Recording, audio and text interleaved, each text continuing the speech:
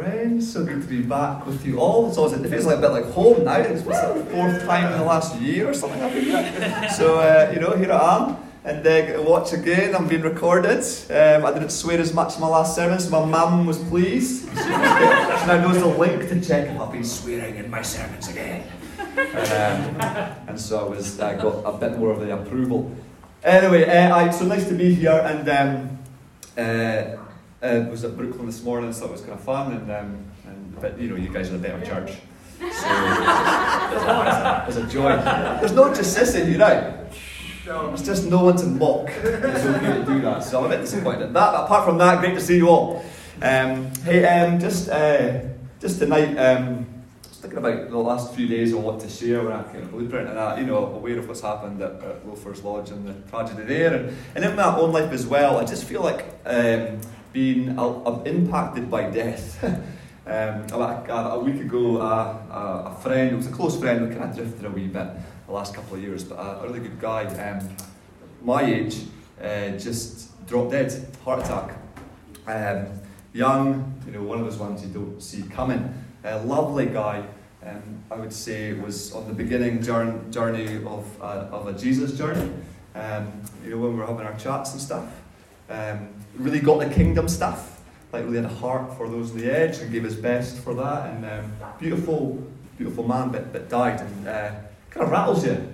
But it does rattle you, obviously. And so I've been around that, and also as I think I've made aware before, it's really serious, really fast thing. But in back we're involved with Common Good Coffee, and our money goes to Joya, and I've mentioned that before in previous messages if you've heard me speak. Shameless promotion. And there was again not too long ago, there's a young fella that's kind of one of the lifeblood of the community over there. Was a young kid, maybe 11, 12 years old. He's on a lot of our marketing photos actually. One of those kids that has been around the kind of community out in Kolkata in the slum areas and is kind of just full of life, kind of Jesse Duckworth, that kind of full of energy kind of person. Kind of slightly annoying but also awesome at the same time. One of those ones, and beautiful kid whose family was involved with the work with that crew, but got ill and turns out it was leukemia, and one of those kids that lots of people were praying for, both here and overseas and whatever else, and then died. And again, one of those situations where you're just like, God, where are you in that one? Already gone through the struggle of being in a community that is rife with extreme poverty and modern slavery, man out of the trade and all that stuff, getting life right, this kid coming alive. You can see so much future potential for this young person that's really going to go on and influence, and gets sick, and it's not the plan for this kid to die, and you pray to die, and like, God, where are you in that? Same with my mate I just mentioned before. God, where are you in that situation? So, and then, obviously stuff's happened here in Wellington, and it got me thinking, just in that train of thought, just bear with me a bit longer, about other ones. Not too long ago, a good friend of ours, Duncan, some of you will know Duncan, part of the Anglican world. Again, one of those guys is just like, not that God does have favourites probably, Scottish for one, but one of those guys, just a heart of gold, really captured the love of Jesus for himself and for his family. And was just humble. I'm not humble, I'm all show, but this guy actually humble, beautiful person, generous with who they were as a family, up for the Jesus journey, up for the radical journey, and recovered from cancer at a young age, then got cancer again, young family, and again we're praying and hoping, and even through that journey, still giving his best for others. I think even moved to being part of a missional community that was about how do we use our land and our home for including other people in that space. That kind of person, that person like, that just gives me hope for the kingdom. And praying, and then dies. And like, God, of all the people, at least take that dickhead, but not him. God, where are you in that? I remember about a friend of mine I call him Jerry, we'll use his real name, years ago when I was young and quite young in the faith, in my early 20s, and I was trying to be a pastor at the time, way back in the day, in Auckland. And I went around to see this guy, and again, another beautiful man, and his passion was kind of young people and music, so especially working with the tough young kids in terms of doing kind of music therapy. And that was his way of expressing his faith, and just one of the heart of gold, again, young family, whatever else, and got sick, got cancer. And I remember he ended up dying, but I remember turning up to see him, and I think it was hospice or something at that point. I was quite sick, and again, big warm smile, knew the joy and the goodness of Jesus even amongst the struggle, which in itself is a testimony in itself, but still difficult. And I remember turning up, and this boy was there, a teenage boy, and as we were talking, I came in to visit my mate Jerry, to do a pastoral visit, I suppose, and this boy was about to leave, and then Jerry vomited, and it was like blue-green vomit, all this stuff. It was just an image that was horrendous, and he just knew he didn't want his boy to see it. And I think at that moment, I go, God, where were you in that? Lastly, I was thinking about my mate, we'll call him Reese, and again, this guy, a bit more battler, on and off with addiction stuff, but good heart, lovely heart, but just so, bunch of trauma in his life, and gone through the system and whatever else, and we'd known each other for a bunch of years, and anyway, he'd kind of, had a great love for his family. He wasn't allowed to, we didn't have care of his kids and stuff, but was getting back on track with his life, and was getting into a good place, and again was at a place where he was kind of knowing about the goodness of God, and there was this good journey beginning to start again, but he had a hiccup, and he fell back in old patterns. He got back on the stuff, and he overdosed, and he died. And I remember we had the tonguey at our house, because I had nowhere else to have the tonguey, because we were kind of disconnected from their wider family, and we had this tonguey, and his youngest, who was maybe 3 or 4 at the time, beautiful wee boy, and I think it was maybe the 3rd day at our home, and I went outside to get a breather, and this wee boy is there, and he's holding this picture of his dad, who's died, and I'm outside, and I'm having a breather, and he's walking around by himself, just kicking stones or whatever, and I don't know what to say, so I just go, hey bro, how you doing, you okay, how you doing?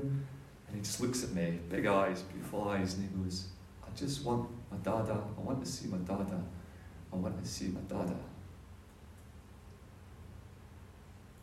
I remember, I just thinking, God, where are you in this moment? Okay. So anyway, it's got me thinking about all that stuff, which got me to thinking about the story in the Gospels of the raising of Lazarus, which seems like a really random story. But I thought that's the story for tonight I want to share, and I want to maybe share some reflections on. Is that okay? Yeah, good. Are you with me? Have you tuned into my accent? Right? Okay, here we go. So this is from John chapter 11. I've kind of cut it down because it's flipping long, and kind of kept it to the parts that I feel are probably relevant to tonight's Corey. So this is John, I think chapter 11. But you can find it in John if you read the book of John. Okay, I forgot to put the verse. Here we go. This is the story from John's Gospel. Now a man named Lazarus was sick. He was from Bethany, the village of Mary and her sister Martha. So the sisters sent word to Jesus. Lord, the one you love is sick. Now Jesus loved Martha and her sister and Lazarus. So when he heard that Lazarus was sick, he stayed where he was 2 more days, and then he said to his disciples, let us go back. The disciples responded, but teacher, a short while ago the locals there tried to stone you, and yet you're going back. But Jesus persisted and said, let us go.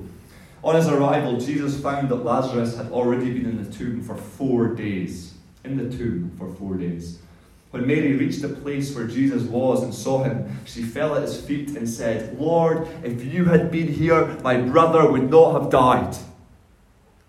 And when Jesus saw her weeping, and the Jews who had come along with her also weeping, he was deeply moved in spirit and troubled. Where have you laid him? He asked. Come and see, Lord, they replied. And Jesus wept. Then the Jews said, "See how we loved him?" But some of them said, "Could he who have opened the eyes of the blind man not have kept this man from dying?" Jesus, deeply moved once more, came to the tomb. It was a cave with a stone laid across the entrance. "Take away the stone," he said. "But Lord," said Martha, the sister of the dead man, "by this time there's a bad odour, for he's been there for 4 days." Then Jesus said, "Did I not tell you that if you believe, you'll see the glory of God?" So they took away the stone. Then Jesus looked up and said, "Father, I thank you that you have heard me. I know that you'll always hear me." And when he had said this, Jesus called in a loud voice, "Lazarus, come out." And the dead man came out, his hands and feet wrapped with strips of linen and a cloth around his face.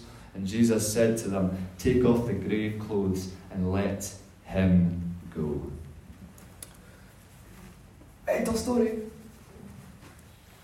No, it's just me that finds that a mental story. It's a mental story. Outrageous story, beautiful story, and hopeful story. The thing I want to kick off with first in that story is that the little bit where it says that Jesus loved them, was a friend of them. Now I just want to pick up on that for a moment and just say that our God, for those who know our God is a friend. And you know the book on the Beloved? It's kind of all about that, right? A friend who loves us. Jesus, it says, loved Lazarus, loved Martha, loved Mary. And he was a friend. I think it's interesting that Jesus says to his disciples at the end of the ministry, at the beginning when we first connected, you guys, I was a teacher, you were the student, but now I call you friend. That's God's ultimate hope, that we realise that he's our friend. But he's not just a friend who loves us, well, he's not just a friend, he's a friend who loves us and hears us and listens. And I love the fact that they put out the shout to Jesus, and Jesus hears it, and he responds to it. I suppose my first little thing I want to say about this friend is our God is a friend who listens. Now sometimes in our grief, in our cynicism, in our doubt, in our pain, we refuse to flip and believe it, or don't want to, or whatever. It doesn't matter. Jesus is a friend who listens. God is a friend who listens. Listens in our grief, listens in our pain, listens in our trauma. Our God is a friend who listens. And in this story is a friend who listens and responds. Now in this particular story, Jesus, it's a bit of an out-the-box one. It's not like this resurrection that happens all the time. Let's put it out clear there. But for whatever reason, this is near the end of his ministry, he knows that something special is about to happen, and this one's going to end in resurrection. So he knows this is not the end story here. Right? So he responds to that, but he responds and eventually goes. Now, the funny part is he goes to a place that he knows he's not welcome and may lose his life. I mean, he is well down the track on the journey in that land and place. He's pissed off the people in power. He's an activist and he's a peacemaker, and he refuses to use violence, and he knows he's coming to the point where he has to keep his head low because the people in power are going to kill him, so he knows his time's coming to an end. And they've just told him, the disciples have just said, we're not going back to that area because they literally tried to stone you, and that's not with this, it's with the stones. Right? And so Jesus, who listens but is willing to go into the hardest of places for the sake of those he loves. I love that. So Jesus listens even when it's completely messy. But Jesus listens and responds, and he decides, no, we're still going. And so the disciples, some of them even say in the actual extended passage, says, oh, let's just go die with him, let's just go then. So they go. Our God is a God who listens and responds, but goes. But what does he do when he gets there? Jesus gets there, and he turns up, and he's not that emotionally involved, it seems, at the moment. He's kind of distant, which I get. Like when I found out my friend died, who again I haven't seen lots of in the last year and a bit, but when my friend died and I heard it, I was like shocked. And a bit, oh, it's really sad. And then honestly, if I'm honest, because I don't really know the wider relationships and stuff, I thought, should I go?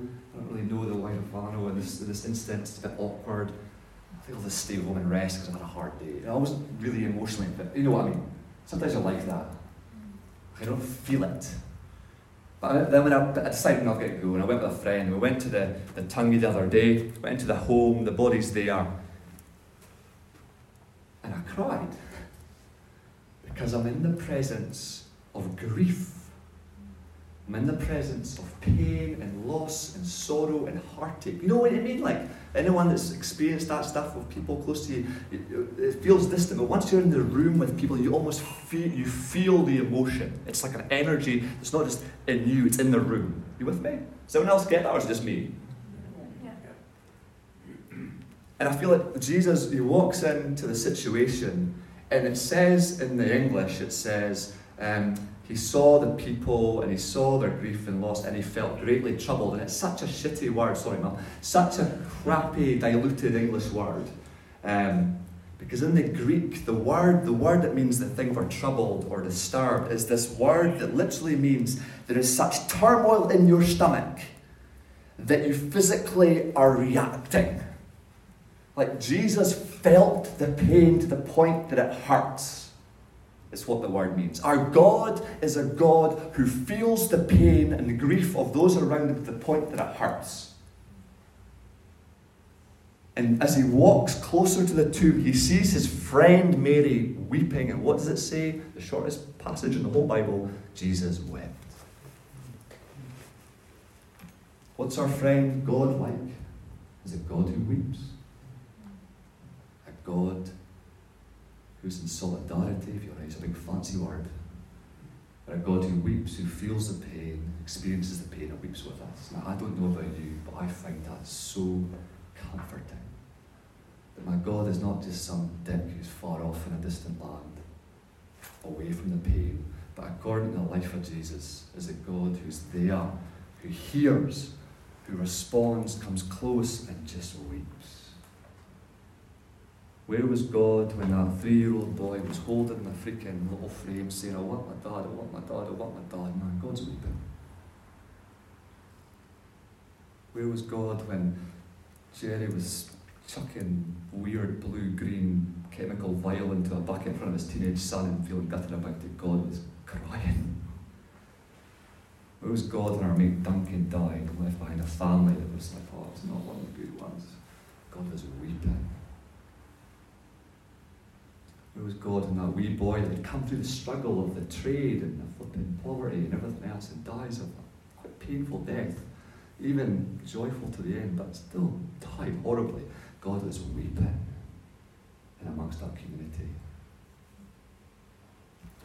Our God is a God who listens, he's a friend who listens, and a God who weeps. And I find that hopeful.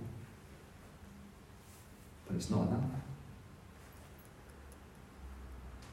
I'm glad it's not enough. In this passage, there's more. What I love about this passage is there's more to come.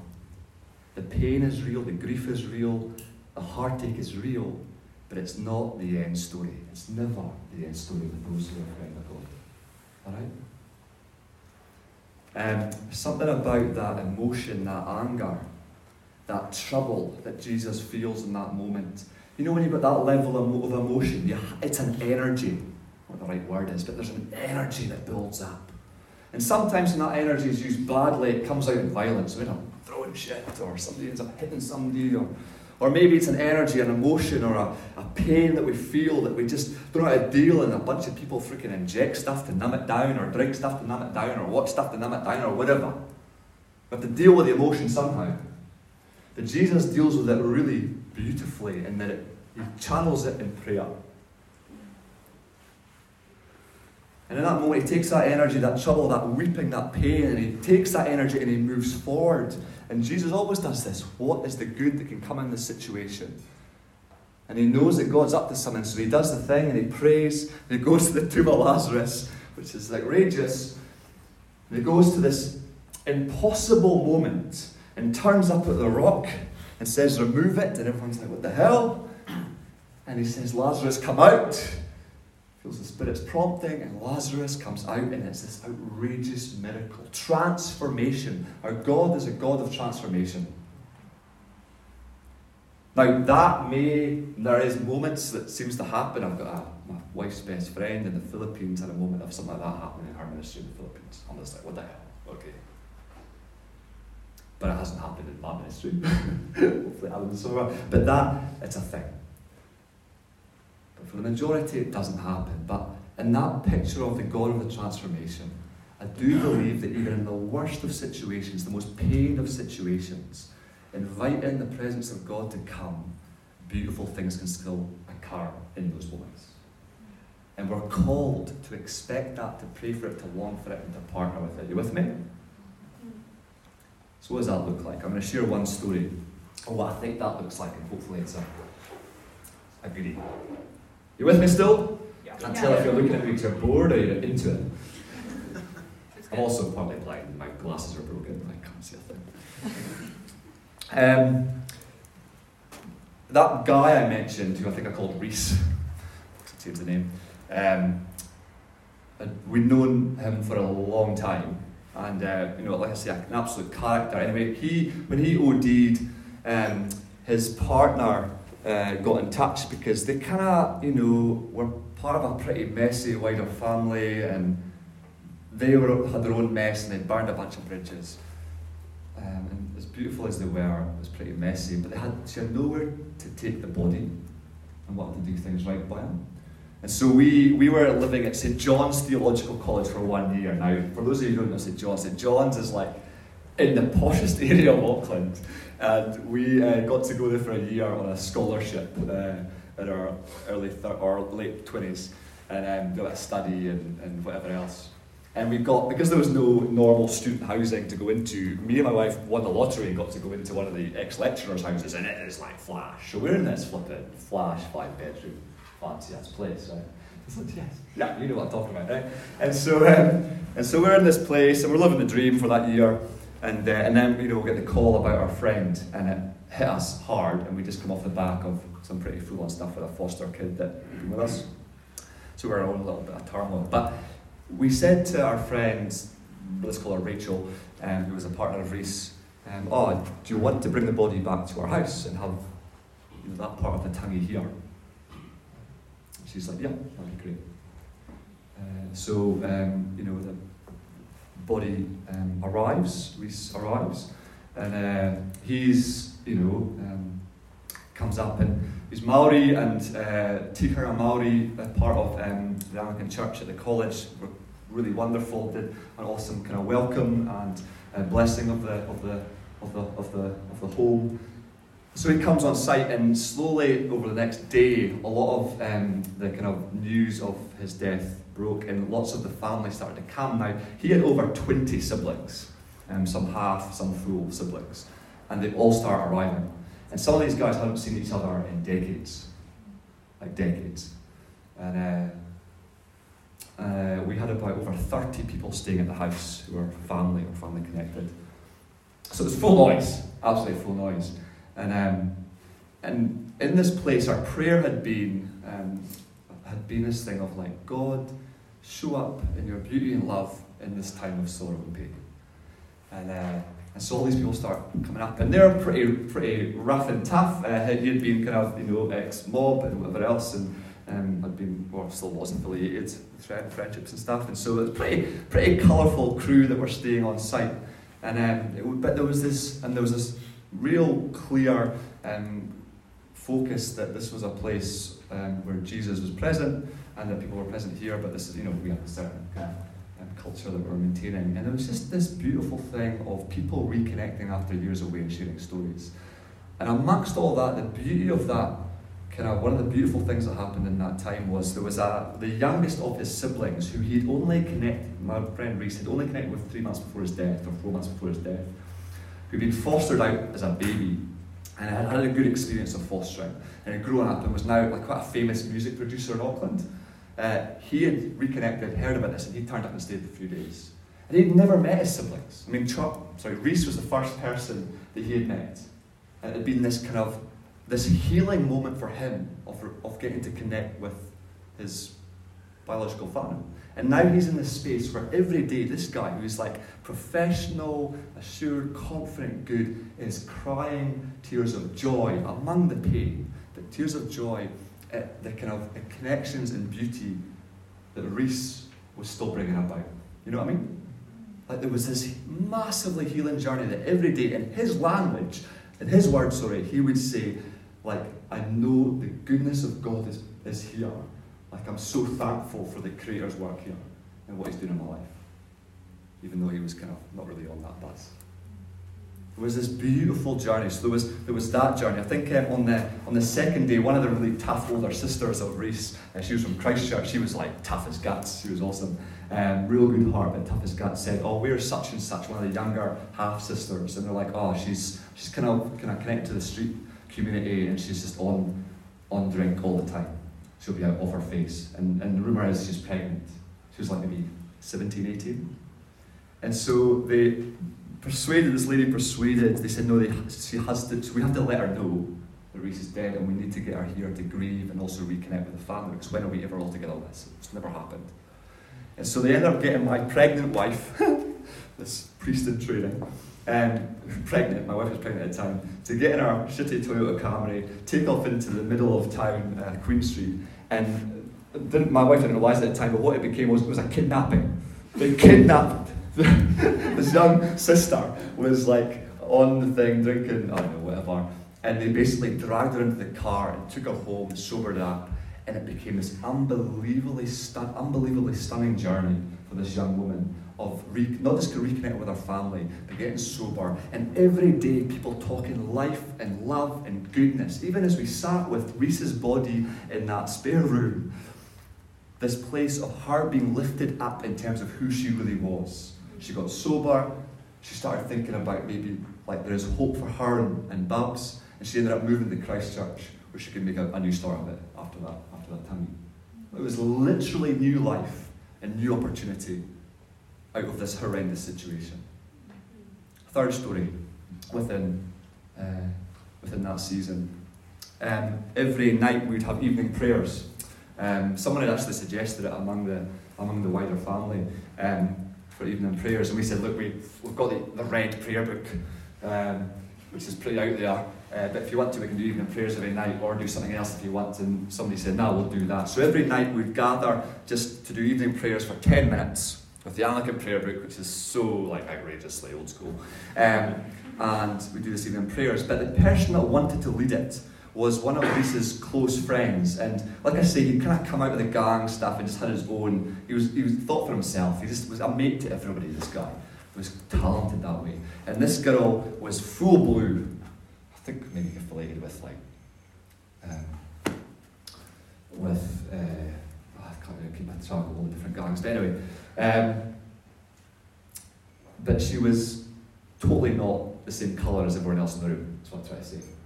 But she kind of had she was staunch, she was tough, and people liked her, and they knew that our friend Reese loved her, and so they made space. But she was really, I'm going to lead prayers. I want to lead the family in a thing of hopefulness.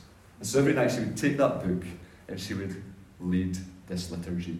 And so you're in this space where you've got this person who's, affiliated with Black Power or whatever, and you've got the rest of the family, and you've got, sitting next to Charlie is all the family photos, including, I think, one of his, his grandfather or something that was like the ashes were in this thing that had the bulldog on it. And here's her, who doesn't fit this scene, leading and weeping with and laughing about the beautiful stories and the hard stories. And there's this thing of restoration and community and love happening in this moment. And I'm looking around this room thinking, how the hell is this happening? How am I even here? And going, this is a picture of the kingdom of God around the table. Except it's round their friend Reese, who the Spirit of God is with right now. In the tomb, the life of God was present, doing a new work. That's three pretty outrageous, beautiful stories in the midst of a time of sorrow, pain, and death. But I put it down to the fact that our God hears because He's a friend who listens.